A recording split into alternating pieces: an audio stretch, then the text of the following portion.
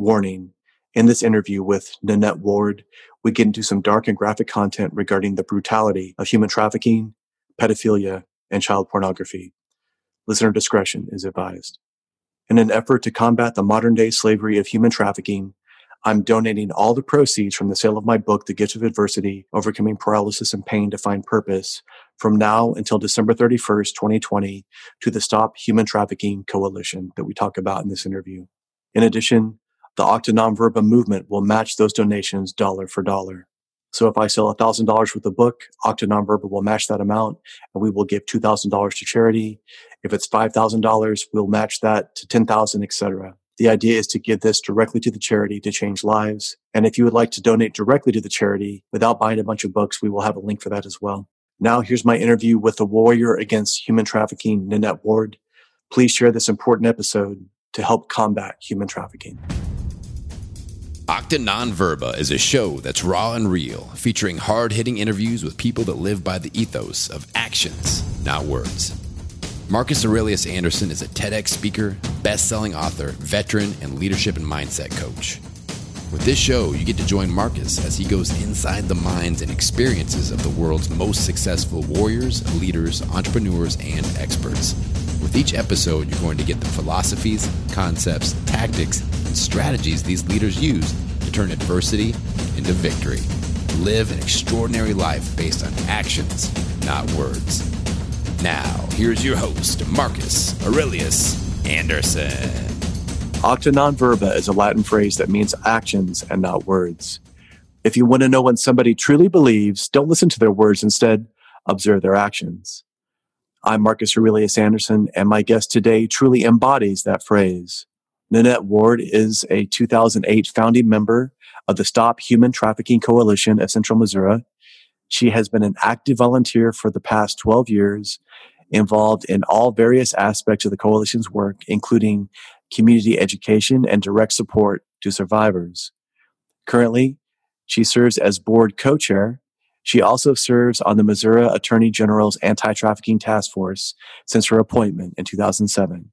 Now, I first met Nanette in 2017 when we shared the stage together at a TEDx in Columbia, Missouri, the TEDx 2017 COMO, as they call it.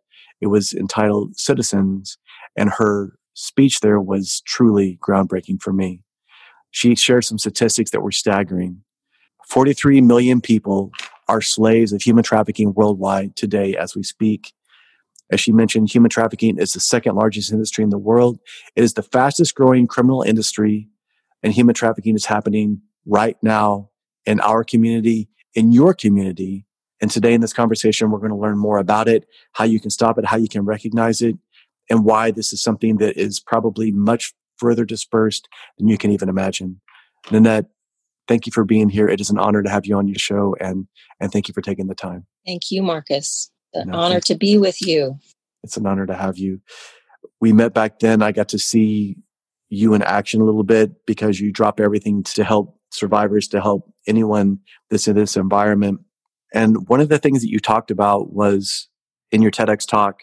What was the name of your TEDx talk again? You Can Stop Human Trafficking. Is that right? Only you can stop human trafficking, like the Smokey the Bear. Smokey the Bear, exactly. And you were talking so much about that really blew my mind.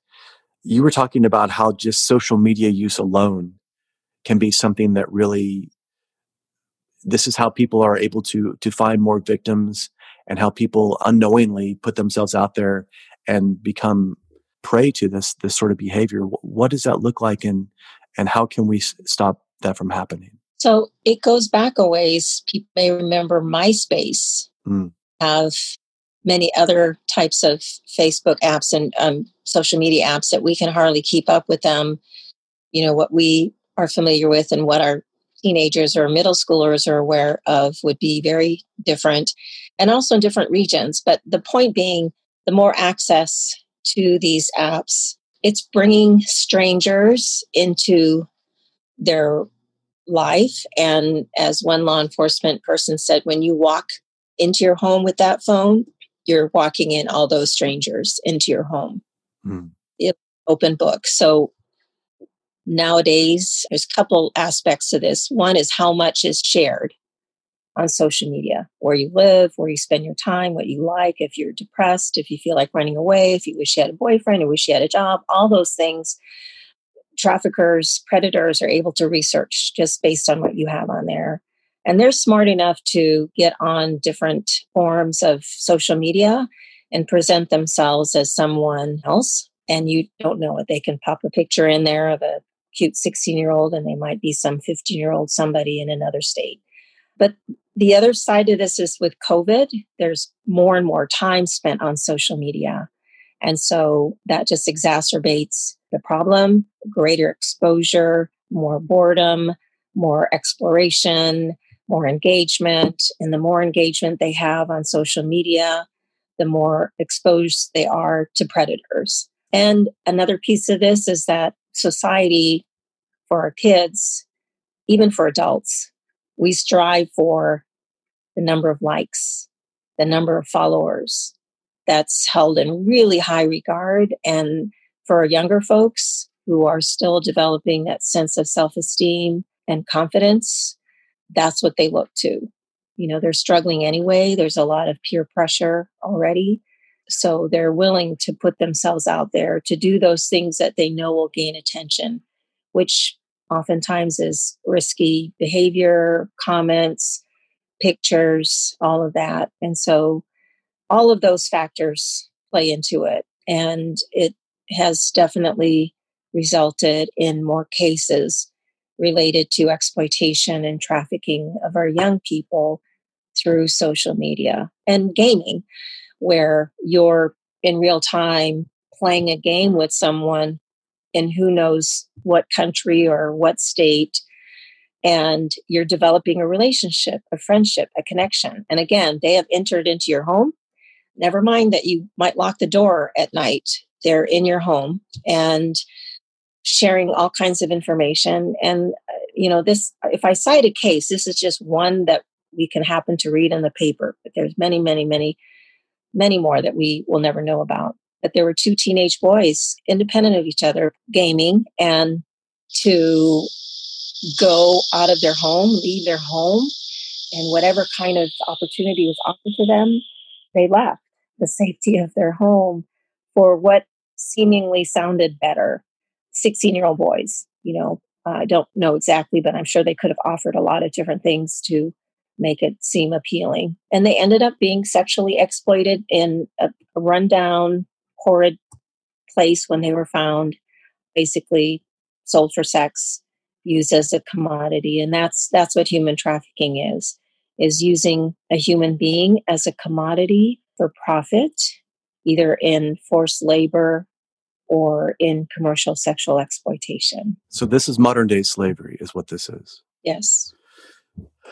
That is... You know, we're here with transatlantic slavery and the slaves that were brought over from Africa, and we have that history. We know what the scenarios were. We've had movies even recently that really brought that home starkly to us in very lifelike images. So we are very aware of what slavery was like then.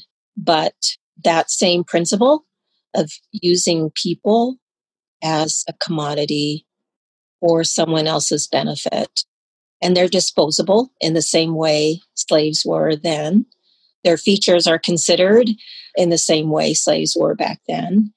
Some of the differences are that there is a lot of mental manipulation, whereas we know there were whippings and chains and all of those things. There still are, in some cases, physical restraint and confinement for sure, but more so it's the mind manipulation and the coercion, the fear that keeps people enslaved. Absolutely. And like you're saying, if you have an internet connection, you are at risk. So this knows no lines, no bounds, nobody and no one is safe or off limits to this. They could easily fall prey to this without even being aware of it. And so it's important not to have people scared away. Like, oh gosh, social media is a good thing, but you have to do it with an awareness that there are dangers. So whoever's listening, if you have kids in your care, young adults even who are in college and are thinking nothing bad will ever happen, you know, they're invincible. and even adults to know that we all can fall prey. So if you can enter into social media activity knowing that you would want to only be friends or connect with people that you can actually say who they are and know that without a doubt that they have your best interests at heart, okay. And it might bring down the number of connections you have, but will certainly keep you safer. So you can use social media for good. Don't want to scare people away, but go into it with full awareness of the dangers so that you can avoid those and educate yourselves and the people under your care and within your influence of the dangers as well, because it's absolutely a hot spot for traffickers and predators of all types to research, actually literally research, and then take that time to groom, find out what you like and say, oh, I like that too. And maybe they don't, but that is their strategy, is to become familiar to you, to gain your trust and go deeper and deeper. And they can take all the time they need because the payoff is really great. The illegal sale of human beings is high profit, high profit. So traffickers are willing to go through time and extreme measures because the payoff is really great. It's also low risk. So if they manage to lure someone away and get them into sex trafficking, they can be afraid for their life and they can be out in public and you can be threatened and told, I'm going to tell people you're my niece and, you better shut up or who knows what's going to happen to you. And they'll be walking around in plain view, fearing for their lives, but we will not have any idea. So it's low risk and high demand. There are people who want to buy children and adults for sexual purposes. And we, as an everyday person, we're always looking for a good deal, a good bargain on a product. And we like to find them as cheap as possible. And so just in that general way as consumers, we also drive the demand for labor traffickers to victimize their laborers so they can get the lowest cost and the highest profit to them. And so that, in ways that we're not even realizing, is fueling that drive for labor traffickers because of our demand for products at a cheap. Wow. And we'll talk a little bit more about how that can be unpacked and how that's all around us. But I'd like to know a little bit about what got you involved, because this is truly your mission. This is your passion. This is what your compelling why for what you do. What led you to this? And is there a story behind that? So, like many of us who are out there in the world trying to do good, our parents had something to do with that. And mine certainly did. Good people who live lives of service. So I grew up with that. And I always have to give credit to the way I was raised. And specifically getting involved in human trafficking, I was working with the Human Rights Commission. I was a human rights educator and investigator for the city of Columbia. And there was a conference held by the University of Missouri student organization called Stop Traffic. It doesn't exist anymore, but for several years, it was a strong and active group and it had strong leadership. In 2008, they had a conference on campus and I was able to attend as an employee of the Human Rights Commission. I was like probably most of the people who attended who had not actually been to a conference on human trafficking before. This was in 2008. There are conferences all around the country now and even in Missouri and ways that we can access professional opportunities to learn, and on the internet too. But at that time, not so much, but we were able to hear firsthand from a survivor of labor trafficking that was trafficked here in the U.S. and foreign-born, and a survivor of sex trafficking who was a U.S.-born. She was an adult when she spoke, but she was a teenager when she had been sex trafficked, and many other speakers. So we all learned from our different backgrounds and professions, walks of life. They had a diversity of people attending the conference. They had people from other states that had come to the conference. We also learned from people who were doing the work in certain segments of the country that we would have not had any idea about except for coming to that conference and talking about it. Wow. So there were us who had no experience and no real understanding, or just very little or vague understanding, to those who were already doing the work and being able to learn from them. So the leadership of the student group had a great vision. They knew that the student organization would have their membership come and go, and they encouraged those of us at the conference who were from right there in this area of Central Missouri to gather during the conference, share names and contact information, and figure out meeting after the conference. And our very first meeting doing that outside of the conference after it ended was to say we have to form a community-based coalition. So the first few years we worked very closely with that student organization in partnership with them, supporting each other's efforts. We all felt like we knew so little, but we were from different professions, the university professor, law enforcement, social service people, and yet this was such a new area for us. So we were all motivated and felt compelled to start with the education. It's kind of like, well, if we don't know, there's probably a whole lot of people who don't know. So we're going to start by beginning to spread some education and awareness in our very own community. That's how we began. And then very soon after, there was a real need to give support to a survivor who was right here in our community that had an open federal case of trafficking. And law enforcement knew that we existed. And although we were fairly new, maybe 1 or 2 years, there were folks within the coalition who had some experience working with different types of people and were comfortable providing that side-by-side support. And really, I think that's what made it possible for us to begin. That was just the benefit of those who were in the members in the early time. And we just sort of jumped in as needed and started as simply a survivor who was in the community who needed some new clothes to get a job. So we stepped in to help do that, or a bus pass to be able to get to work. And then when her case was coming to a close, we knew that she would no longer have the victim advocate that is some support to them while their federal case is open. And when it closes, that would go away. We met with that first survivor and said, we are still going to be here to walk alongside you in whatever capacity you need. And I wouldn't have imagined it would mean maybe years of support along their journey, but it's truly been a life-changing thing for all of us involved in having those relationships with the survivors. That's how it started. And you were saying also how, just like you're saying, this is more than just extracting the person from the immediate threat. All the support that's there, all that trauma there's chaos, they have to learn to adapt. And there's a lot that has to be done. So just kind of getting them out of that environment is the immediate threat. But all these other things you're talking about, that's what really is what takes a lot of time. And during your TEDx talk, you were mentioning how that you kind of read about it, but then when you actually meet that person and you see them and you put a face to this, it's life-changing. Right. I shared about the very first survivor I met. She was a victim of a horrific case. She was actually, in her case, there was physical enslavement by a crate that she was kept in the basement of somebody's home.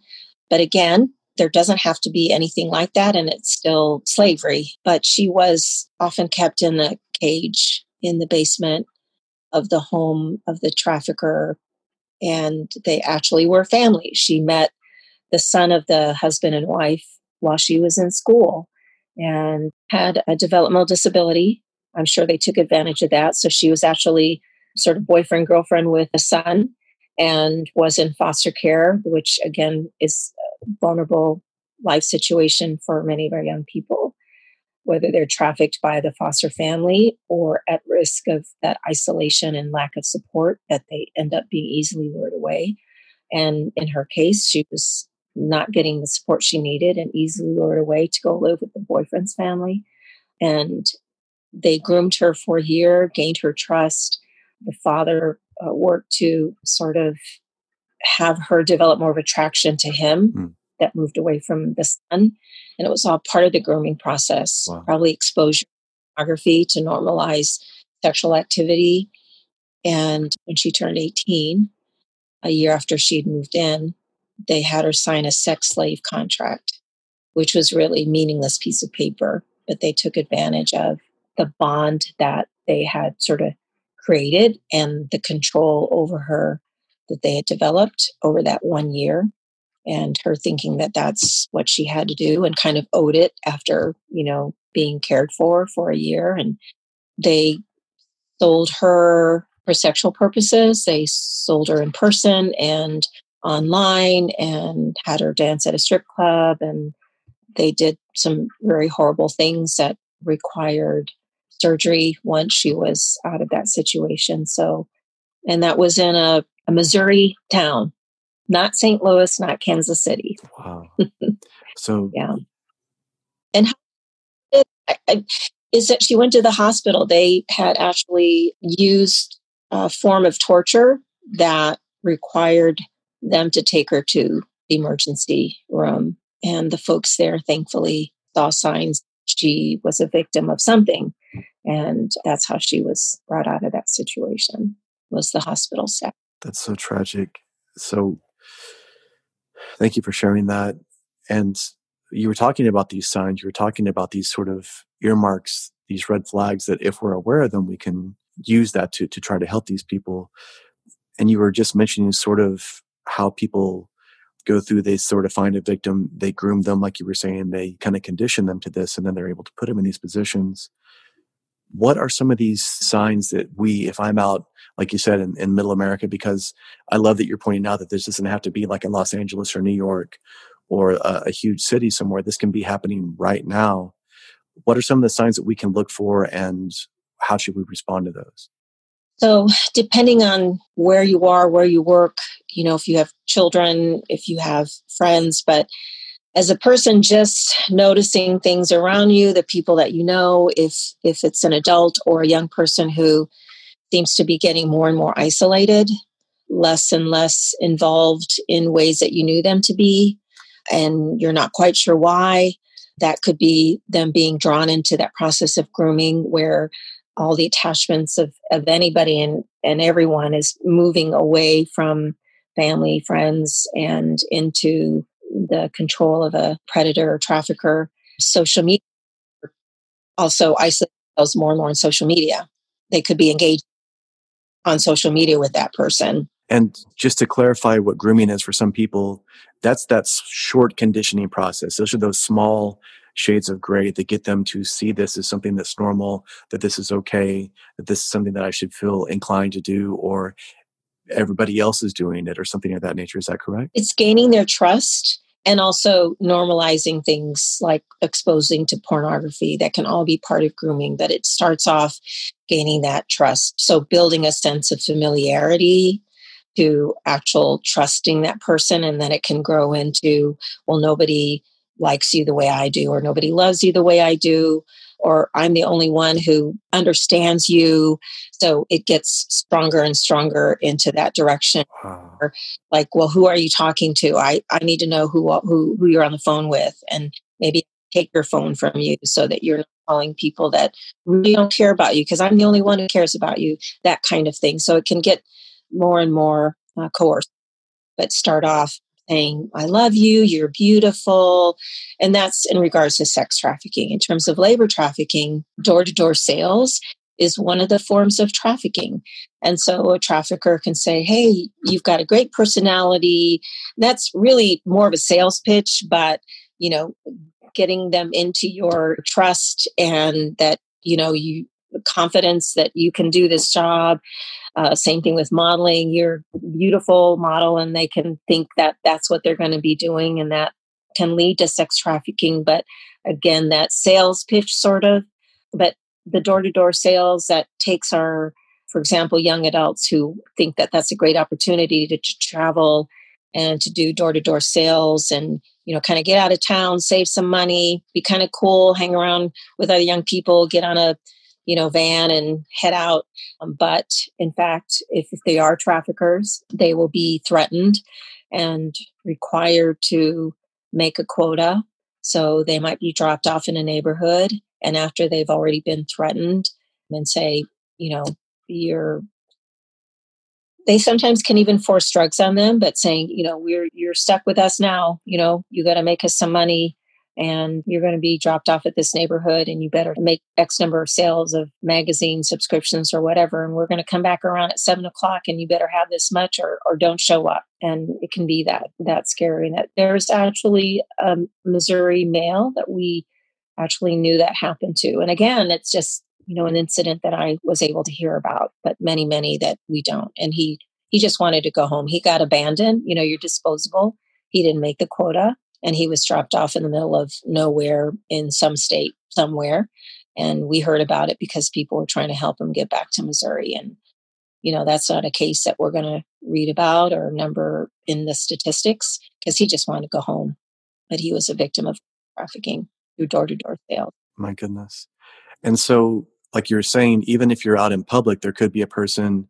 I've heard of some of the characteristics where if you're traveling with somebody, maybe like you're saying, an older male with a younger female, or classic older male, younger female. Yeah, very classic. And I know there are stories about, really was my niece, and people were offended. But better to have someone be offended by you than miss that opportunity and have somebody slip by. Airlines, folks on planes have been being able to notice, and it's that older man, younger woman. An Uber example was a case where it was older man and younger girl, and, feeling the tension or noticing the dress, noticing that they looked kind of timid and not able to look up or make eye contact. That's when they're out in public and having to present a certain way, but really fearing, still an underlying fear. You can also look the other way, where they're just caught up in the life. They think it's a boyfriend. They're doing it. They're under the age of 18, but they think the drugs and, the involvement in prostitution is just part of that relationship with the boyfriend. And they think it's a profit for them as a couple. They'll do anything for love. They don't want to seem like a kid. So they're going to feel that pressure of, doing whatever he asks of me. And so they won't look the same as someone who might not be able to make eye contact or look kind of disheveled or whatever, but they're as much a victim as any other looking person who is a minor. If there is no force, fraud, or coercion, and they're under the age of 18, and they have chosen to engage, that 16-year-old is still a victim of trafficking, and that 20-year-old boyfriend. Does that make sense? I hope that makes sense. It absolutely does. And that's kind of what I wanted to ask, because if we happen to see a scenario like that, like you said, that classic example, what can we do? I mean, do we call the police? Is there a hotline? What sort of protocols would you recommend?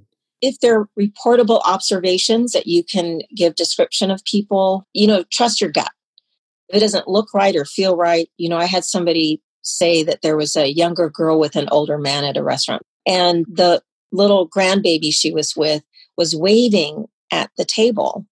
And the older man nudged her and said, "Smile, wave at that baby," in a really stern way, which is not what you would expect a father or an uncle or a grandfather to respond, forcing her, you better respond, don't want to look afraid or anything. And of course, that was just stood out just as much as anything else.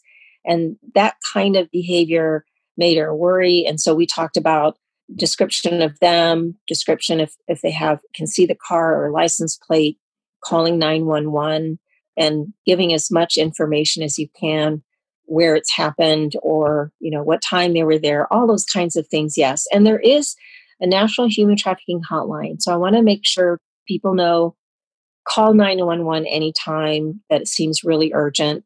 But there's a National Human Trafficking Hotline number, and it is 888-373-7888. And oftentimes it's grouped 888-3737, 888, to make it really easy for people to remember. Mm. And we do have folks in Missouri that hotline number will reach out to, depending on the nature of the call. So encourage people to put that in their phones. Even if you call 911, since you're not really sure what's going to happen once you make that report, make that report of suspected human trafficking to that toll-free number also, kind of cover all the bases. So noticing, some odd looking couple, or if you go into a hotel and you see people who are checking in and really don't have luggage, maybe not dressed for the season, because hotels and motels are common locations for victims of trafficking to be taken.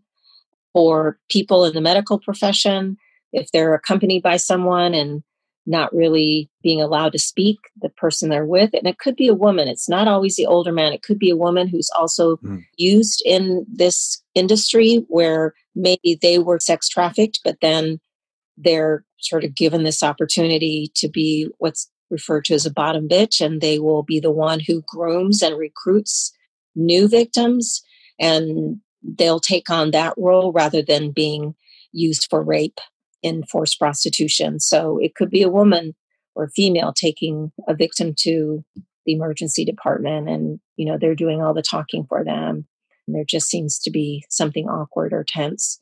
We had one survivor in our services who's actually saved by the emergency department because they could tell that the relationship between someone who'd been a boyfriend but turned into a trafficker and the kind of injury she came in with, they knew that they had to make sure she didn't leave with that man.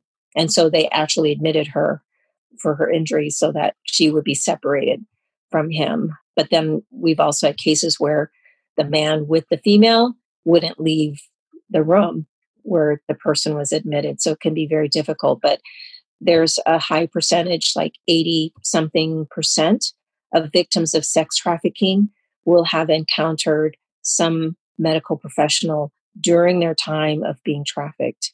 And that's a percentage of people not being brought out and identified, but who've reported that in their time of trafficking, they actually encountered a medical professional. So wouldn't it be great to have that be the number of victims that are identified out of our hospitals and clinics and emergency rooms? Same thing with our children who are in the child welfare system. So, we have lots of kids who are in foster care or in the custody of our state children's division. And there's a high percentage of children who have been sex trafficked who were part of the child welfare system. So they are very much at risk. So, whether you're somebody who goes to church with a kid who's, in a child welfare system, or, you're a person who's in that field, being aware that there's a high chance that that child could become or has been a victim of trafficking. Teachers, the kids not coming regularly to school, which right now we have COVID.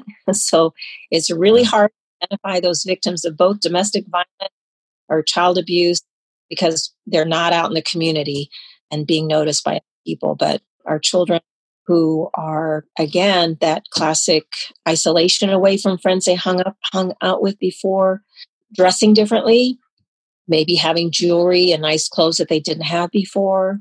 Sometimes when they're being groomed and or then become involved in sexual activity that they might be choosing, but really it's a form of trafficking because they're under the age of 18, they'll start talking differently, more sexualized terms. So those are all things that can be noticed of a younger person wherever you might meet them. If they're in your neighborhood or, you go to church with them, or if you're a teacher, those are some different signs kind of across different areas. Man, there's just so many things that are in plain sight if we are aware of them. And that hotline number again, 888-373-7888. And we're going to put all this in our show notes. But I just want to put that out there. Again, calling 911 is fine. Calling that hotline is much more specific. It's much more direct towards the potential subject in hand, and being aware of the description, where they are, things like that. That's something that can literally save a person who is caught up in this. So, and again, like you're pointing out with the medical profession, education, anything that has a lot of social contact, if you're aware of these things, you could see somebody and change their life. Yeah. So I'm imagining that there are people of all different professions listening in. So if you're law enforcement, same thing, that training. The state of Missouri is making great strides with their highway patrol. They spent the last 2 years training troopers with a special training, and it has absolutely made a difference in the kinds of numbers of identifying victims and perpetrators in their roadside stops. It will absolutely the education will make all the difference in the world. Definitely mental health professionals, same thing. We had a counselor who had been seeing a survivor. She was actually trafficked as a child by her parents. That's familial trafficking. Mm-hmm. So be aware that family members traffic their family members as well. She'd been seeing this counselor for years, and she had disclosed different things about the family and the father, but at some point she disclosed things that were different, and that counselor talked to a coworker and said, these are some different things this my client is now disclosing. And it was his fellow coworker who said, that sounds like sex trafficking. So he did a Google search and he found the coalition, and absolutely it was not just abuse by the family, it was actual trafficking, sex trafficking of her. And she has been receiving the support, even though she lives in her own apartment, had her own car, didn't need the extraction or the exit, but needed the support, because even as an adult throughout childhood and her adulthood, she was still feeling under the control of her father. Mother was no longer living, but being able to stop responding to the control of the father with the support of the coalition. Once we were able to identify that what she was talking about was actually sex trafficking. And you were also showing the connection between human sex trafficking, even like children's sex trafficking, pedophilia. This is rampant in porn now, and people are making money and everything off of that. So we talk about pornography being a gateway to sex trafficking. It's a multi-billion-dollar industry. The number of sites that are utilized by U.S. citizens is just incredibly high. We probably top the world for the highest number of users to porn websites, sadly. And we have a culture of that sort of acceptance of that. You know, it's no longer the magazine under the bed. Now it's available so readily and easily available. Again, the internet, social media. Now it's accessible on the phone. You know, before you had magazines and you'd had to kind of sneak onto your big computer in your home, but now it's just available on a small device. And people who use pornography, consuming pornography, are not understanding they're victims within the porn industry. Just like in prostitution, there's forced prostitution, forced fraud and coercion in prostitution and in pornography. And we don't make that connection. You know, we think it's a victimless kind of, there are no victims within pornography, but there in fact are. We are horrible consumers of child pornography. Yeah, that's a very sick part of who we are as a culture. We also are known as U.S. men who go overseas for sex tours. There's actually sex tours that you can go on to rape children in another country. So, and there are children who are in other countries who are having to be used with just a video camera to please some buyer, some user in the US or some other country. So there's so many layers and so many forms of how our children and adults are used in the porn industry. And because of the addictive nature of pornography, it does actually lead to actually purchasing a person, because with addiction, you know, you have to have something more and more and more to take care of that desire. And that does lead to the need to actually purchase a live person. And so it all and is used to groom, you know, kind of just having it on. So it kind of normalizes it when you're in the process of grooming a potential victim. And it's also used by traffickers who've been arrested and prosecuted. They've said, I use porn to educate my victims about what they're supposed to do. And we're talking about even young children. So there are operations done by the federal government every year to rescue child victims of trafficking in particular. And we have learned by these arrests that even small children were exposed to a form of education. So pornography is used in many ways. And by the way, those children Many of them were not even reported as missing. And many of them, as you can imagine, were part of the child welfare system or throwaway kids. And so that's been a sad fact. So when you read like, oh, this many victims, child victims rescue operation in multiple states by the federal government, and you read these many men arrested or women arrested, there's the dark side to that many of those children were not reported as missing, not cared about by anybody. And then they are cycled back into the child welfare system, into foster care or a group home where they are once again vulnerable. So it's almost like recidivism in the criminal behavior where this person, once they're in this, there's no escape. Either they're addicted to drugs, they're dependent upon their abuser, whether it be a pimped out type scenario, they're sold into pornography, into human slavery in that capacity.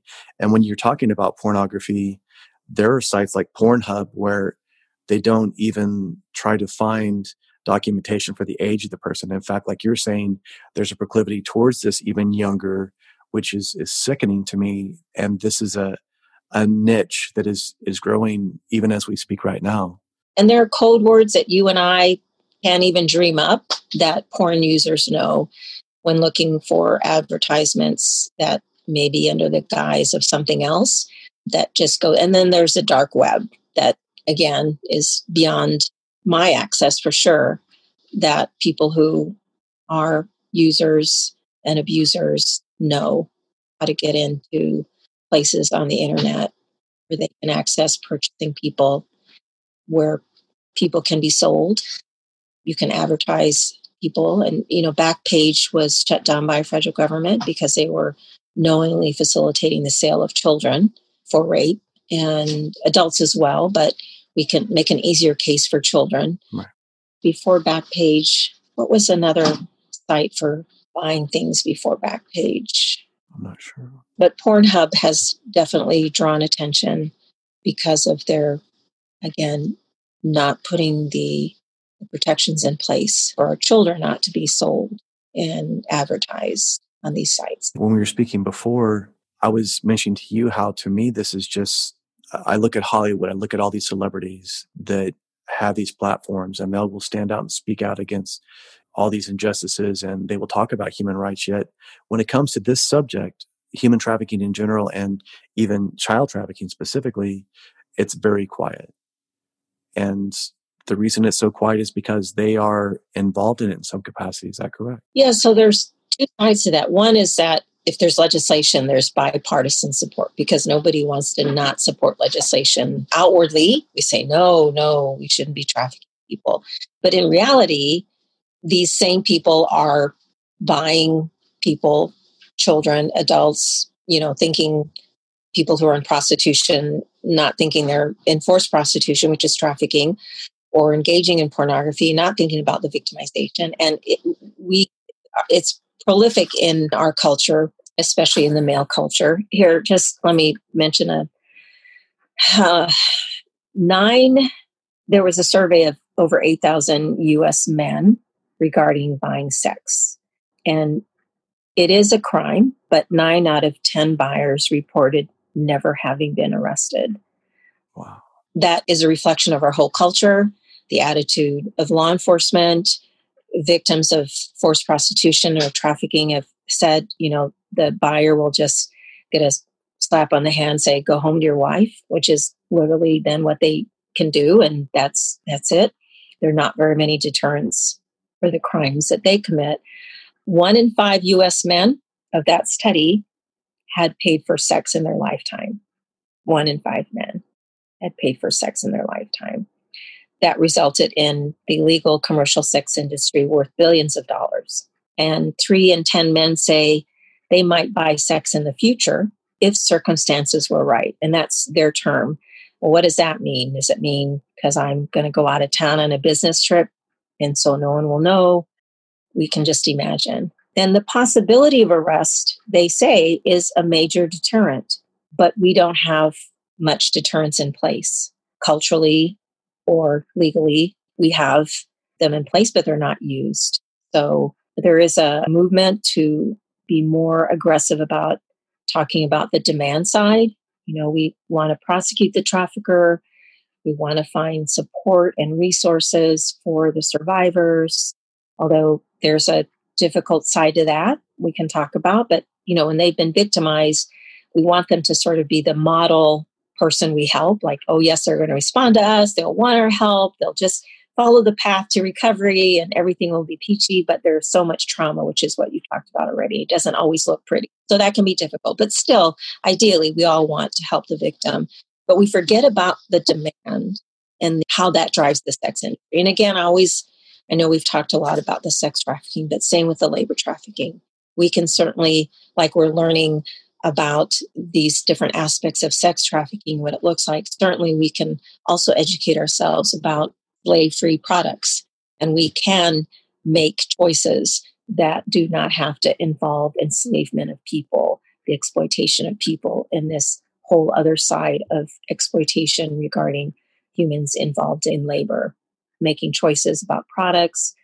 I have a necklace on that I bought at a secondhand store rather than going into a store and purchasing. So even recycling, reusing, going to secondhand stores, that can certainly sort of bring down our desire to buy new things and to drive that forced labor demand by, buying used things. So anyway, just the little things that we can do.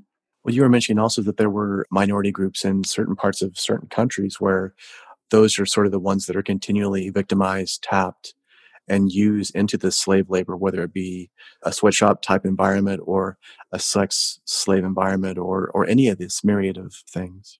Worldwide, I know in the U.S., just because of our culture of commodification of human beings and the over-sexualization, there's driving the sex trafficking. But worldwide, labor trafficking, forced labor is in high numbers, both children and adults, in many countries around many products. Sadly, Apple products, and I know there are many of us that have Apple products.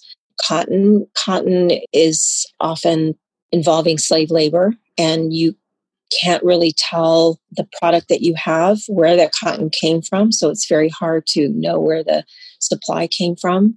There's a specific ethnic group we were talking about before we came on to record that involves forced labor of this particular ethnic group in China. And it's around the cotton production. And so we're actually passing stronger laws that will prohibit products being made by that particular ethnic group because we know that it's being made by forced labor.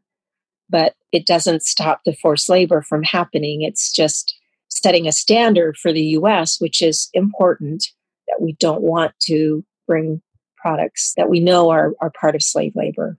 It's kind of like closing down Backpage.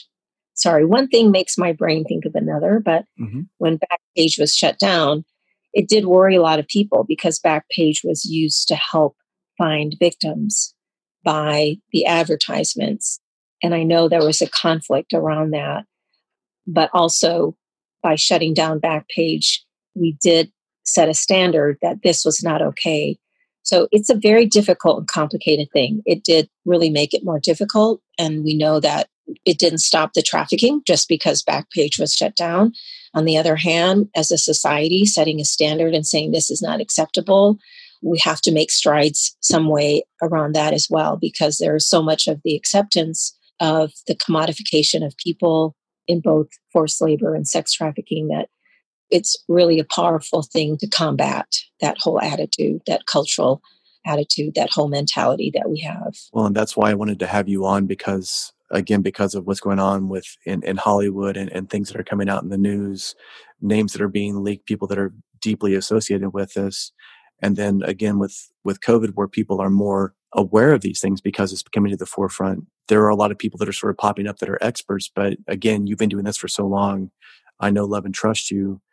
And I know that what you're speaking from is from experience, not from hyperbole or not from something that you read somewhere else. So that's why what you're talking about, the stuff that you have experienced, that you've seen, the stuff that you see that actually happens, that we knows work, these tactics that you've given us about being aware of these type of traveling couples and this type of behavior And then again, even for me in this conversation, because I did a lot of research after I saw your TEDx and even more research before this interview. And again, this stuff is ubiquitous. It is literally everywhere if you are willing to become aware of it. And now you're giving specific steps on voting with your feet, voting with your dollar to stop this horrible human trafficking. Yes. And I feel like you can do something, because once people get educated, I have found, because I've had the good fortune of doing 12 years of education and meeting with a whole variety of groups, whether it's in a Sunday school class or a professional conference, it's the same impact that people come away with, that they realize there were things they saw or remembered before that were probably indicators of trafficking, but they didn't know it till just a simple educational session, or noticing things in the paper that they didn't get to before, identifying that as an important news piece where they would have dismissed it before. It was just kind of a one case out of the ordinary. And then also physically noticing different things, like just like we said, if you're in a restaurant and you see something strange, I know that person, it stood out for them because of that awareness they had about trafficking. And I'm sure that's been the same for the Uber driver and the airline steward or stewardess. And there's a wonderful organization called Truckers Against Trafficking. That's one website to go to. There might be truckers out there or somebody who knows a trucker. We really rely heavily on the trucking industry. So we know that there are many workers in that field, bus drivers, even school bus drivers. You can get some education in being able to identify when you've got those kids or adults right in your close proximity, and to be able to notice that sign. So there's training videos, training material through that website. If you're a driver in the industry, any industry, school bus, Greyhound, truck drivers, but also Shared Hope International. You can take a look by state, the grade of your state, of how well you're addressing. It's kind of based on the legislation that we have in place, how well that combats human trafficking in prosecuting traffickers or in helping survivors. Polaris Project. That is a great website. Lots of resources specific to many different professionals and industries, hotels and motels, teachers, medical folks, nurses, parents. Shared Hope International has a lot of information for parents, and they also have a documentary that is targeted to youth to be able to watch and see how you can, as a teen, get lured away. Polaris is tied to that National Human Trafficking Hotline, and all of the data of calls and text messages and emails reporting and asking for help. And they identified 25 types of slavery in the U.S. Wow. Based on those thousands of bits of data from calls and emails and text messages to that number and email. So just quickly, so you can get an idea of the 25 types that are identified. These are just forms of slavery here in the U.S. Outdoor solicitation, residential, so brothels, basically, which, by the way, in Columbia, Missouri, we had a brothel that was busted where people were knowingly going in and out because they knew that's where they could go purchase people for sex. So it was just right in a neighborhood. And people were appalled. Oh my gosh, I know that street. But then the people who live nearby were always seeing people come and go. Domestic work, bars, strip clubs, and cantinas, pornography, travel sales crews, restaurants and food service. So you can see back and forth between sex trafficking and labor trafficking, peddling and begging, agriculture and animal husbandry. So backing up to peddling and begging, you wouldn't think that was U.S., but that's one of the types identified from the calls here in the U.S. Agriculture and animal husbandry, personal sexual servitude, health and beauty services. We have a lot of illicit massage parlors all across the country. Construction, hotels and hospitality, landscaping, illicit activities, arts and entertainment, commercial cleaning services, manufacturing and factories, remote interactive sexual acts. And I talked about sometimes in the kids who are in foreign countries and it's people here in the US who are viewing carnivals, forestry and logging, healthcare, recreational facilities, illicit massage, health and beauty, escort services. So that's a wide range of industries that I'm not sure what isn't covered by this in both sex trafficking and labor trafficking.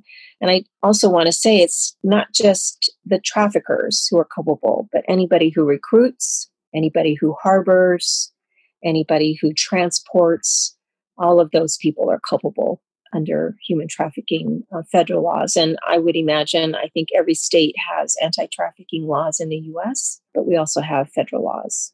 It can be pretty overwhelming. This is incredible. Nanette Ward, thank you so much for your time and your expertise. Thank you so much for being a warrior against this in our society. You've just shined a huge light on this subject for our listeners. And if somebody listens to this and learns something that can help them, then this will help other people.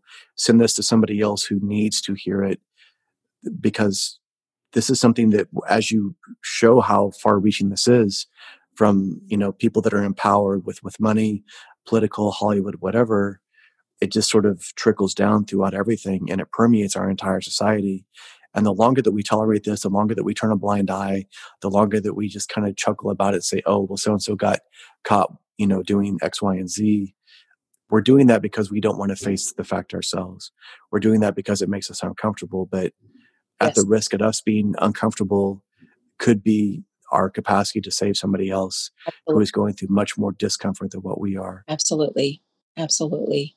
Anything that seems unusual in anyone we've had somebody that was a social media friend, like a pen pal, but through social media. And they were saying, "Hey, come country, be my guest." And like, whoa, all different ways. You just really want to use great caution, whether it's whoever your friend is dating or an invitation to go to another country and everything in between, the job that just sounds too good to be true.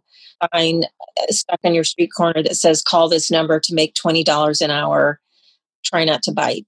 Be safe and look out for each other. And if you want to buy an End Human Trafficking t-shirt or that's awesome, our Facebook page and follow us, or Twitter, or make a donation to an organization that has boots on the ground. We work as a coalition with as many as 20 to 25 survivors at a time who are at different levels of support, whether newly exited with nothing but the clothes on their back, to people who are housed but needing to find work or find counseling or find a car, all those different stages in life.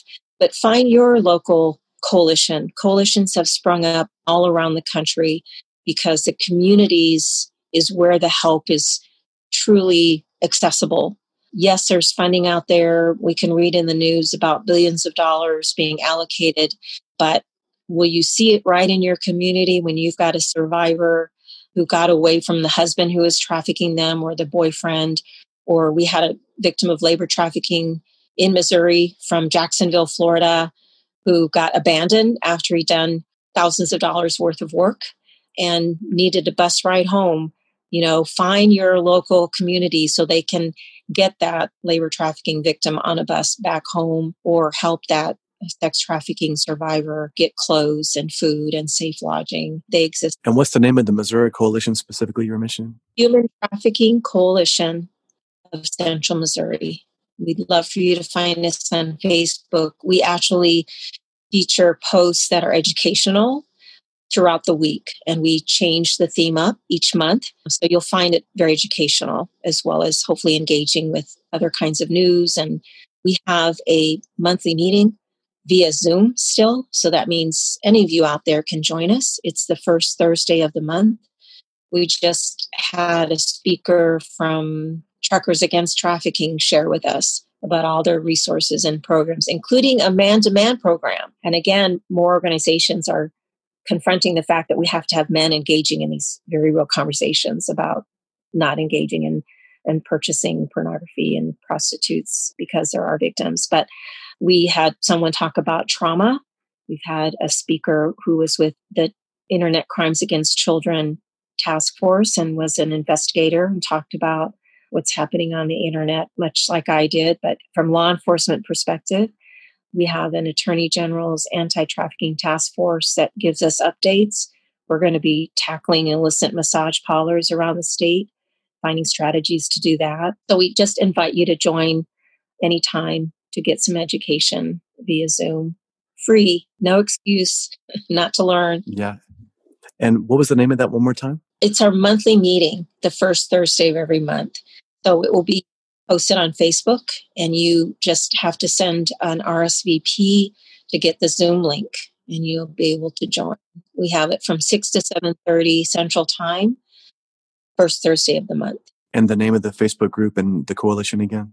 Human Trafficking Coalition of Central Missouri. Absolutely. And I'm going to put all these numbers, I'm going to put all these links in the show notes, but calling 111, the National Human Trafficking Hotline, 1-888-373-7888, Polaris, Truckers Against Trafficking. All these things are beautiful, powerful resources that we can use. And there's one more number I'm happy to give out, and it's our toll-free number, and it's 866-590-5959. And if your listeners have any specific questions or want some direction one way or another, please feel free to call. I answer those calls. Lynette Ward, thank you so much for answering the call. Thank you so much for being a warrior against human trafficking and this injustice, this modern day human slavery that is still around, and we have to get rid of this. Thank you for your time. Thank you for your spirit. I'm happy to know that some of your listeners will begin being part of that fight as well. Thank you, Marky. Absolutely. Thank you for listening to this episode of Octa Non-Verba. If this message resonates with you, please share it out with others on social media. Hit that subscribe button and leave a review for the show anywhere you listen to podcasts. To learn more, please go to MarcusAureliusAnderson.com and join his Octa Non-Verba Inner Circle to get exclusive content, news, and information. Until next time, remember, talk is cheap. Live your life based on actions, not words.